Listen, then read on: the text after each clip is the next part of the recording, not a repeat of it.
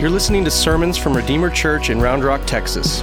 Redeemer is a gospel-centered, missional family learning and living the way of Jesus in the suburbs of Austin. I want to welcome you. I'm glad you're here. If you're a guest with us this morning, my name is Jordan. I'm one of our pastors here at Redeemer. I get the privilege to lead us in vision and preaching, and so glad that you are here this morning. We're wrapping up this morning a short sermon series that we kind of tacked on here at the end of summer that we've been calling Good News. And so we're going to get to that. We're going to wrap that up this morning. But before we do, there's a couple things I wanted to tell you about. First of all, if you did not get one of these books last week, I want to remind you that these are free. We'd love for you to grab one and take one. It's called Gentle and Lowly, written by Dane Ortlund. Let me just kind of tell you the best way I can explain this book to you. Maybe you've seen the thing on YouTube, the Mentos and Diet Coke trick, right? You know what I'm talking about? If you don't, Google it, kids. I'm glad you're in here today. Google it or YouTube it when you get home. This book is the Mentos. Your heart is the Diet Coke. Read the book. Your heart will explode with gospel goodness. It is such a great book. Such a great book. So Crossway has been generous with us and given us a ton of copies of this book, and so we want to give them to you. So grab a copy of that. The other thing I wanted to tell you about, next Sunday we kick off a sermon series, a 12-week series in the book of Jeremiah. I got to spend the last 2 weeks getting prepped for that sermon series, and I'm so excited for what God has to say to us as we study the words of Jeremiah. So I hope you'll be here next week as we kick that off.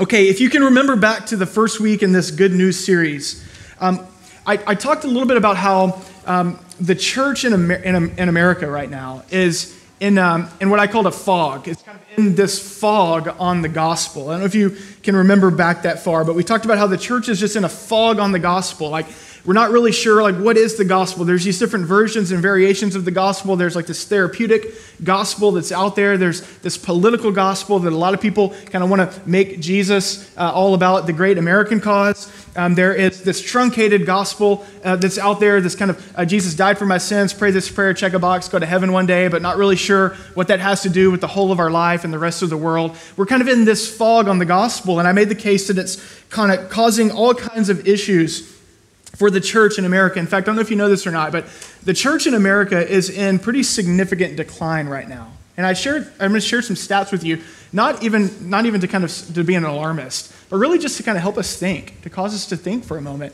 The church in America, it's in significant decline. Mainline denominations, so think, Presbyterians, Baptists, Methodists, mainline denominations are experiencing significant decline. More than about 3,700 churches, mainline denominational churches, close every year. Now, those churches are also starting new churches, but not at the same amount. So we're like net losing churches. So close to 4,000 churches close their doors every year. Younger generations are leaving the church at an alarming clip. It's estimated that around 25 million young people who grew up in the church will leave Christianity by the year 2050. And so that has kind of some significant implications. Like right now, about 70% of our country would say, yeah, I'm a Christian. If these trends hold, then that would change things to about 50% of our country would identify as being a Christian. So now we're hoping that trend doesn't hold, right? We're praying for revival. We are proclaiming the gospel. We believe that God is going to move in our country. But I just kind of want you to kind of get a bit of a feel and a picture of the landscape of the church in North America. And I think that it's this confusion, this fog around the gospel that is a leading factor in all of this. In fact, among Gen Z, 30% of Gen Z would say that religion or faith is very important to them, while 78% of Gen Z would say that living a fulfilled life is important to them, right? So think about this. Like, it's an awareness in our leading generation right now. There's an awareness that, like, I'm not fulfilled and I want to be fulfilled and I'm looking for fulfillment, but I'm not looking for it where? In Christ, in the church, in Jesus, even in any religious system. There's a problem here, and I think that the problem is that we are not actually giving good news to the world. We have it. We're just not giving them the good news. What I believe is that we need to recover the whole gospel for the whole of our sin problem. In fact, that's exactly what we've been after in this series. If you remember back to the beginning, we said first and foremost that we need to understand the gospel as historical, that we must understand the gospel as a real event that happened in real time in real human history in which Jesus came as the promised Messiah of Israel, that Jesus, the Son of God, really lived, he really died, he really ministered in a miraculous way, he really rose again from the dead in resurrection, that he appeared to hundreds before he ascended into heaven. And we said that this event is salvific. This was a significant event that truly changed the world. It's salvific, meaning that in and through Jesus, we can access what God is offering this world, which is forgiveness and redemption. Forgiveness of sin and redemption from all of sin's effects. You see, this is salvation, forgiveness and redemption in Jesus. This is what it means to be saved from sin. And in this series, we've wanted you to see that sin's effects are bigger than you think, but the gospel is better news. It's good news. It's bigger than you think as well. And so what we've seen so far is that our sin problem is personal. It's first and foremost personal. We are born into sin. You and I, we know we're not okay, yet we're determined to rule our own lives. But the truth is that we were created by God, for God, and until we are reconciled to God through the precious blood of Jesus Christ, we will never experience the freedom and the forgiveness and the identity and the secure future that we are looking for. The gospel is first and foremost personal in its salvation. But as we looked at last week, our sin problem goes further, right? Our sin never just stays between us and God, does it? No. The shrapnel always flies. Other people are always affected by our sin. Our sin wounds other people, and we are wounded by the sins of others. For example, gossip. What is it? It's first and foremost an offense against God, but it also hurts a friend. When we make something an idol in our life, whether it's work or a relationship or our kids or success or money, we sin against God, we offend God, and we hurt those around us with our idolatry. Dads, if you make an idol out of your kids, their achievement, their success in sports, what will you do? You will most likely crush your kid, won't you? Yeah. Maybe some of you have experienced making an idol out of a relationship that maybe wasn't good for you, but yet you pursued it anyway despite the warnings of others in your family. And what happens? Your family gets torn apart because of the idol in your life. You see, the good news of the gospel is that not only does the person and work of Jesus deal with our sin against God, but it provides us with the grace that we need to forgive one another and to be forgiven, to seek reconciliation, to experience redemption and healing in our relationships. And this is really, really big. I don't want you to miss this. This is good news. This is good news for your marriage. This means there's hope for your marriage. If your marriage is struggling here today, the gospel is really good news for you. There's forgiveness and there's reconciliation and there's hope for change, and we turn from our sin and we hand that over to Jesus and we live our life in His way, that our marriages can be restored. There's hope for your families. There's hope for friendships. The forgiveness and redemption offered in Jesus. It's personal and it's relational. And then today, we're going to wrap this up by seeing that there's even more good news in Jesus. Why? Because there's even more of a problem with sin than perhaps we thought. The good news of the gospel, it's also societal. Society is sinful, and our society is looking for good news. Turn with me to Ephesians chapter 1. Opening your Bible to Ephesians chapter 1. I'm going to look at verses 7 through 10, and I want to kind of explain this idea. Society is sinful, and it's looking for good news. Ephesians chapter 1, verse 7 through 10.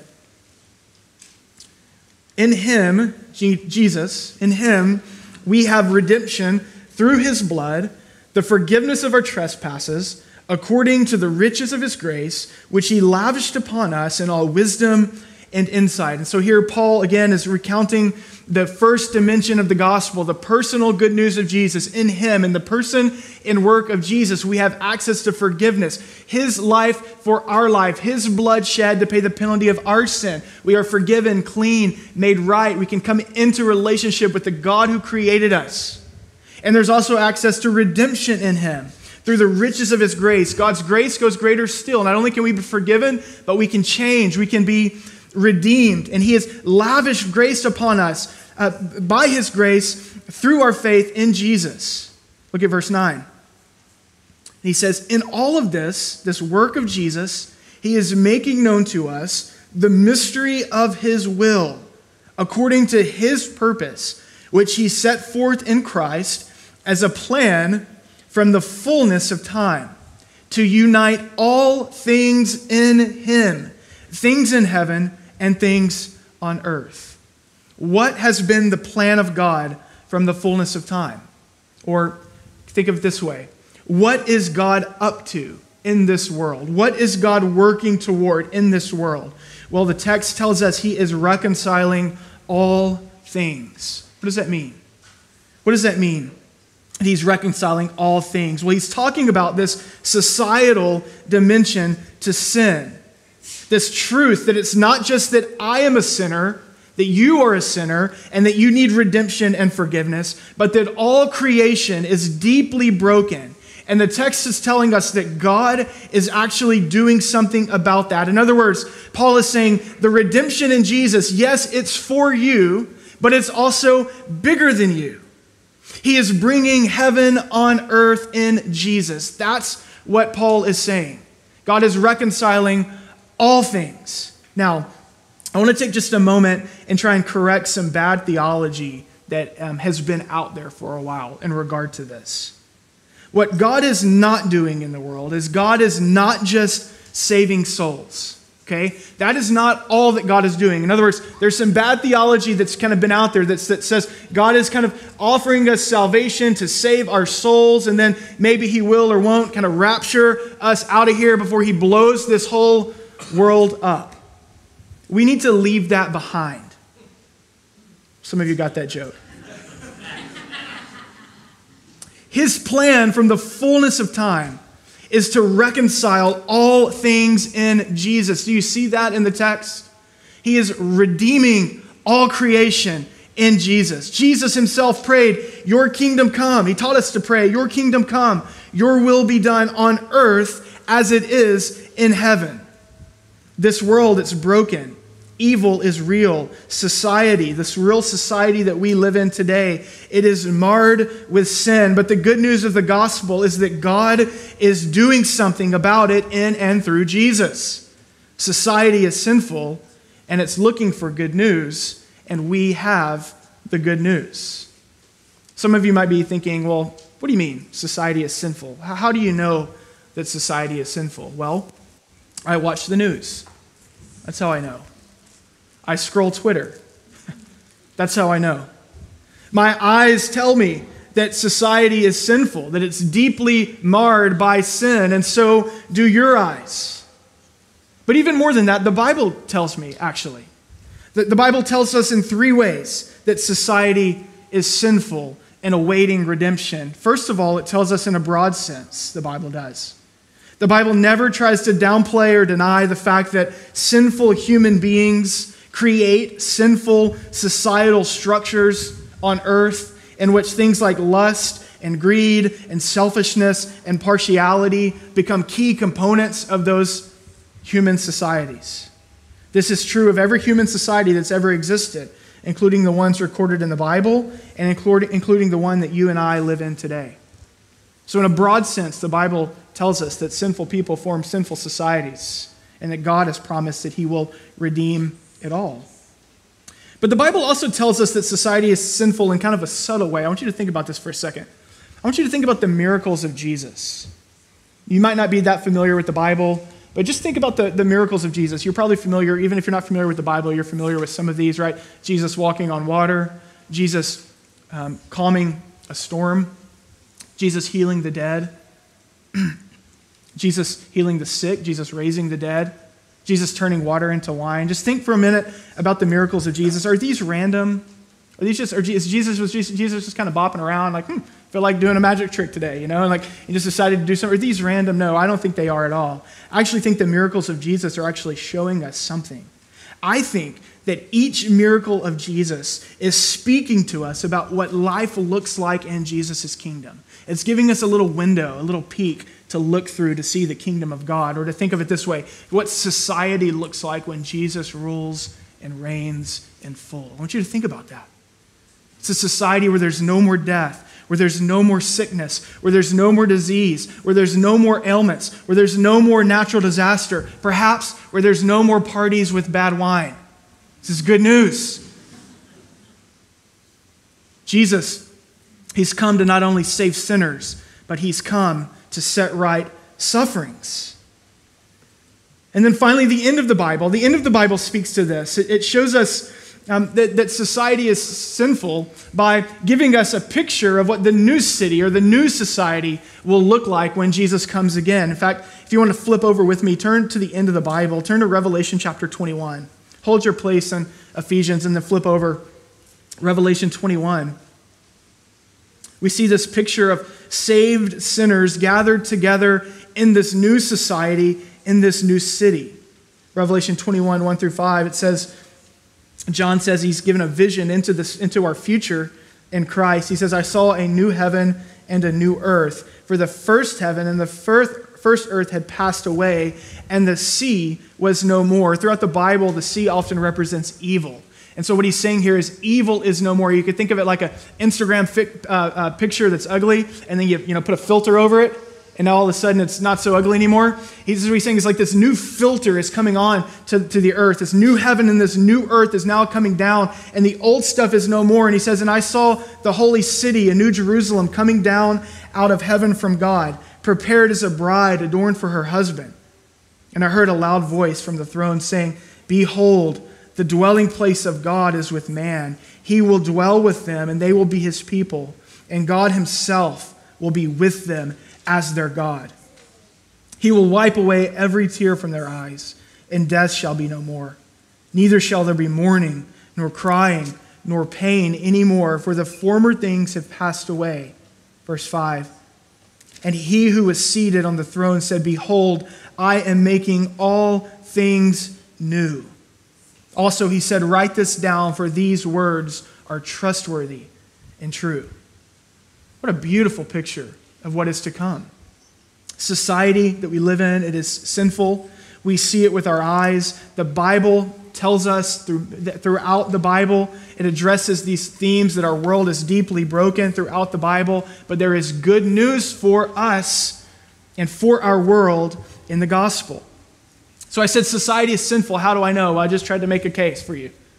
And then I said, and society not only is it sinful, but it's looking for good news. How do I know that our society is currently looking for good news? Well, watch the news. That's how I know. I watch the news. I scroll Twitter. That's how I know society is looking for good news. It's not just the devastating events or the tragic headlines that we see over and over again, but what else is it? What else do we see when we look at Twitter or when we look at the news? We also see the opinions and the proposed solutions to our problems.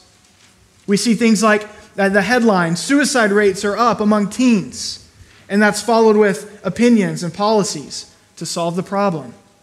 We see things like another mass shooting, tragic headline, and it's followed by opinions and proposals and proposed policy changes, more gun control, more work with mental health, ban on violent video games, whatever it might be.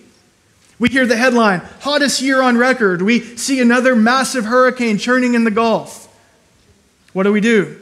Environmental debates, on and on and on. The world is broken, and it's looking for good news.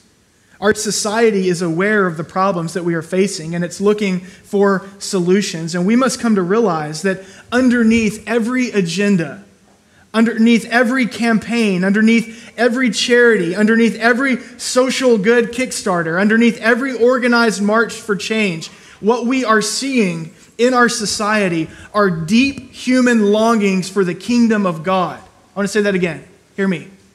Underneath every push for change, under every campaign, under every cause, are deep human longings for the kingdom of God. And I want to ask you, what if you actually began to view the noise this way?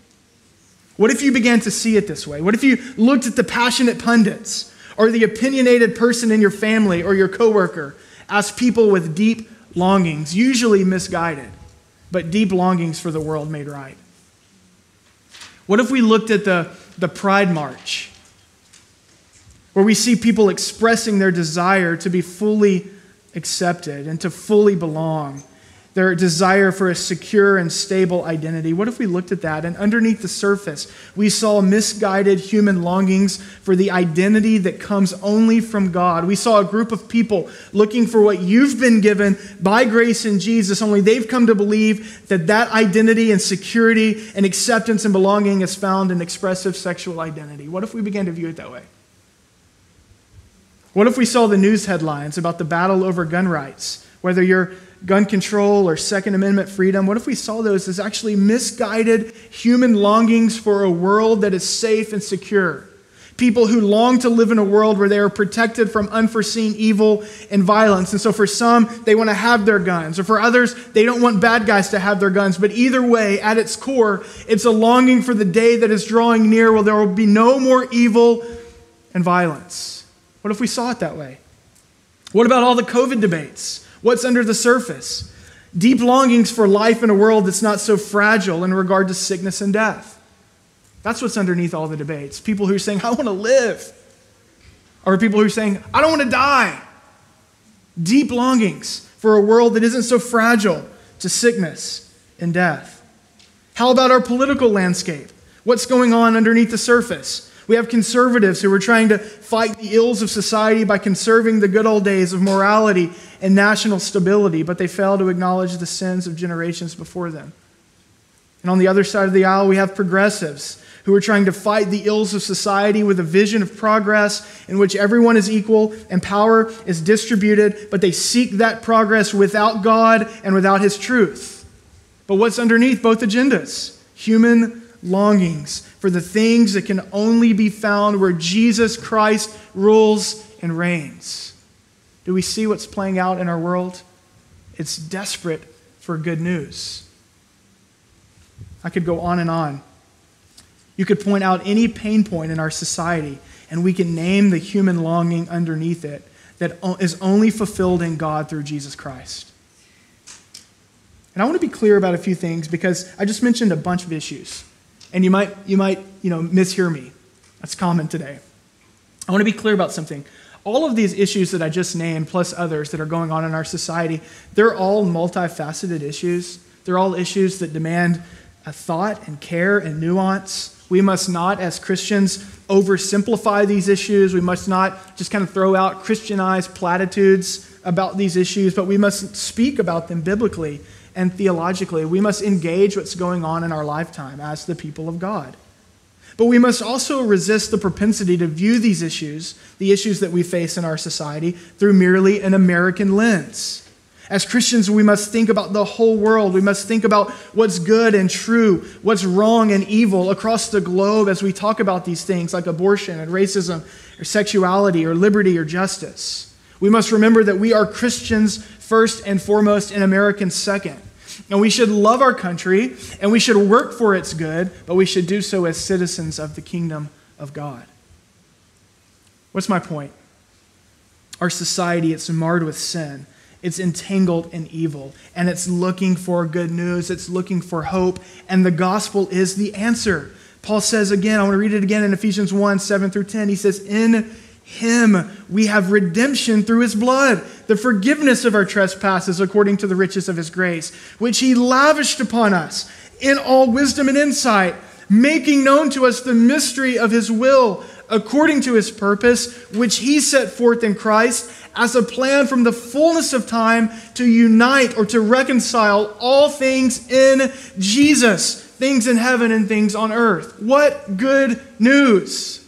Amen?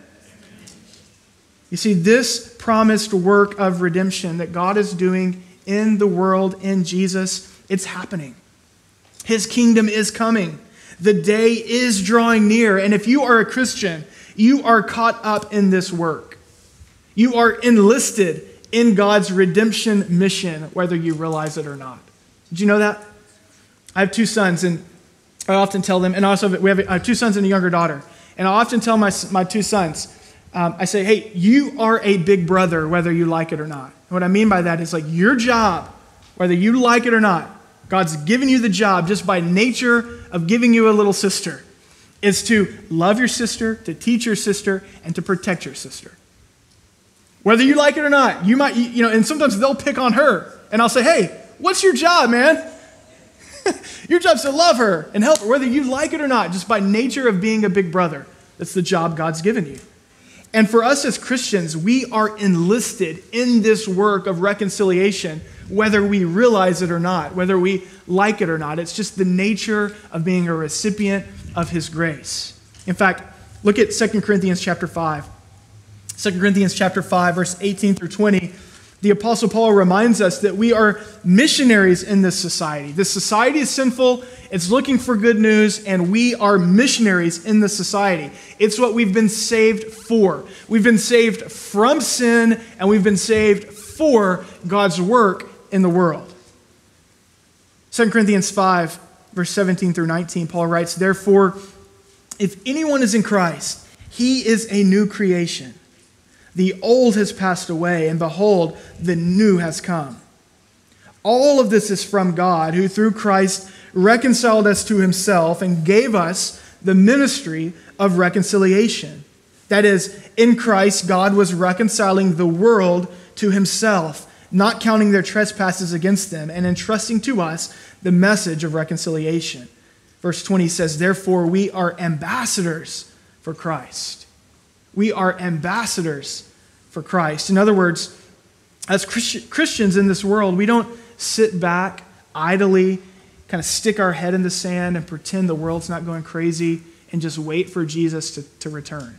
That's not the calling of his grace on our lives. Nor do we rage against the culture, like culture warriors for Christ, thinking that this world is all that there is. No, we live in this world as the hands and feet of Jesus, as ambassadors of the coming kingdom. We live our lives for the glory of God and the good of others. I want you to think of it this way. We often talk around here about learning and living the way of Jesus. That we want to walk like Jesus. We want to act like Jesus. We want to talk like Jesus. We want to live like Jesus. You could think of that way of Jesus kind of having two rails. There are two rails. This rail over here is we live for the glory of God. We honor Christ in how we live. And the other rail over here is that we live for the good of others. So we live surrendered to Christ and in service to others. This is the way of Jesus. What does that look like? What does that look like in your life every day to live for the coming kingdom? Well, there are implications for how we work. Did you know that your work matters? It's not just a job. It's more than God just providing for you. God actually wants to use you in your work. Your work matters no matter the job. Colossians chapter 3, verse 23 tells us that we should work unto the Lord, not unto man. We work for the glory of God, and in our work we look to serve others. Whether we are the boss, whether we're the employee, we live out the ethics of the kingdom in our workplace. There's implications for how we steward our resources. 1 Timothy 6:18 tells us that we should be generous with what we have, that we share what we have to help meet the needs of others. We care about the least of these among us. This means we pray for the sick. We care about the widow and the orphan. It means that we speak about and engage in matters of injustice in our society. It means that we love our neighbors, our real neighbors, in tangible ways, that we love them and we look for opportunities to share the gospel with them in word and deed. And we do all of these things together as the church, each of us using our gifts, using the gifts that God's given, playing our role. We are called to be a faithful presence of the gospel in the world. We are ambassadors with a message of redemption and forgiveness, which we ourselves have received, and we are ones who have the hope of a coming kingdom. This world, it is looking for good news, and we've got it. In fact, we've got a gospel that is three-dimensional. It's three-dimensional in its good news. It's personal, it's relational, it's societal. But we will not give the gospel to our society if we ourselves haven't fully set our hope in it. I want to say that this way. If your longings for this world, when you look at the pain and the brokenness, the pain points in this world, if those things, if your longings are not fully satisfied in the glory that awaits in the coming kingdom, then you won't give the world good news. In fact, I want you to think about the pain points in the world right now, the ones that matter most to you. Are you fully believing the gospel? I want to ask you that. Is your hope fully set on Jesus when you think about what's going on? You see, our societal problem, it has one solution. In other words, one solution with one response. And that response should be, come, Lord Jesus, come. Come, Lord Jesus, come. In fact, the final words of the Bible, Revelation chapter 22, verse 20, we see the one solution and we see the one response to what's going on in our world. Revelation 22:20 says, he who testifies to these things says, surely I am coming soon. Those are the final words of Christ. Surely I am coming soon. Amen. Come, Lord Jesus. That's the response.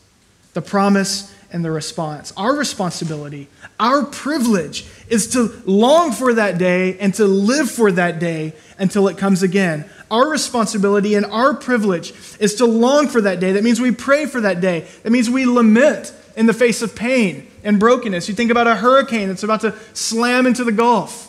Last week we prayed for our brothers and sisters in Afghanistan. We think about the pain and the conflict that people are experiencing due to this pandemic that we're in. Our response ought to be to lament and to pray.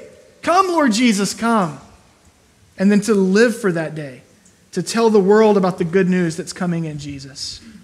Not to grow indifferent, not to grow cynical, not to despair, and not to look to faulty solutions. As we close this morning, I want to invite the worship team to come back up, and I want to just give you a moment to just reflect. I think this third dimension of the good news is one that we often ignore, and I think that's why we're in such a fog on the gospel, because we're hyper alert to all the brokenness in the world, but we don't often bring those pain points to Jesus. In other words, we can often make the gospel one-dimensional, and we can just say, hey, Jesus died for my sins, and so then therefore the Christian life means I worship Jesus and I go to church. It's just kind of this one-dimensional thing. And then as we grow up in our faith a bit, we start to see that it's two-dimensional. Actually, I need the grace of Jesus to help me in my marriage or with my kids or with my friends or with my relationships. And we kind of say, okay, there's a second dimension to the gospel. I'm growing in grace. The gospel's good news. We start to see that the church is more than just going and worshiping, where I like to worship, but the church is a family. It's brothers and sisters.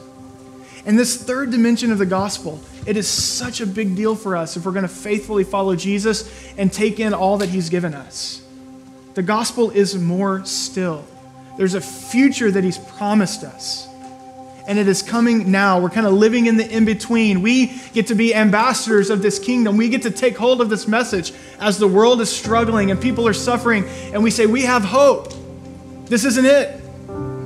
Life isn't only here. There's more. Jesus is coming again. And we start to realize that the church is more too. It's not just a place to worship and a family to belong to, but we get to be ambassadors of his kingdom. We get to live on his mission. We get to tell of his grace. We get to display his grace through all that we have and all that we do. And so I want to invite you for just a moment to consider, are you receiving the good news of the gospel, of this third dimension of grace? Are you receiving it in your own life? I want you to think for a minute, when you're faced with the brokenness of our world, when you come face to face with the sinfulness of our society, when you feel some anxiety in your heart about, I don't know about this world that my kids or my grandkids are going to grow up in, what do you do? Where do you turn? What comes out of you when you see the news headline after headline after headline? Do you run from it? Do you rage against it? Do you look to blame or villainize or politicize? What do you do? What comes out of you? Right where you are, I want to invite you just to take a moment, bow your head if you need to, close your eyes, and just listen to the voice of the Holy Spirit.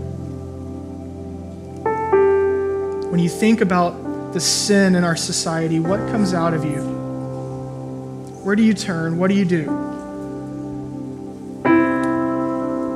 And I want to just invite you in this moment, just turn any unbelief, any sinful responses, any lack of faith, just turn it over to God in confession. And would you receive the good news offered to you in the gospel? The hope that you have that God is and will reconcile all things in Jesus, that a new heaven and a new earth awaits you. That there is a day where there'll be no more suffering, tears and pain and hardship. See, there is great hope for you to take hold of in the face of uncertainty or suffering or disorienting seasons of life. This world, it's not your home. Would you receive that? If you are in Christ, you are a sojourner. Would you remember that and would you believe that? Jesus has made you a citizen of his kingdom. He's done that for you, and he's gifted you access by grace. A banquet feast is being prepared for you, and Jesus has pulled up a chair for you, and that day is drawing near. And until that day, he is working in this world by his Spirit, through his church. He is using us. He is using you. He wants to use you more and more and more to push back the darkness, to live as a signpost of his kingdom. He's calling us not to get entangled in civilian affairs or not to get caught up in worldly fears, but to live with hope. Would you receive that? We live with hope. What grace we've received freely from Jesus, and what great honor and privilege we've been given. And if you're here this morning and you're not a follower of Jesus, I just want to let you know that the same grace and the same hope that many of us have in this room is available to you. It's available to you. Jesus says, "Come to me, you who are weary and heavy laden, and I will give you rest." Rest for your soul that nothing else in this world can give you. I'm going to pray for us, and after I pray, we're going to continue in a time of response. We're going to celebrate the good news of Jesus. Let's pray. Thanks for listening. If you are looking for info, find our website at redeemerrr.org or download the Redeemer Round Rock app from the Android or iOS App Store.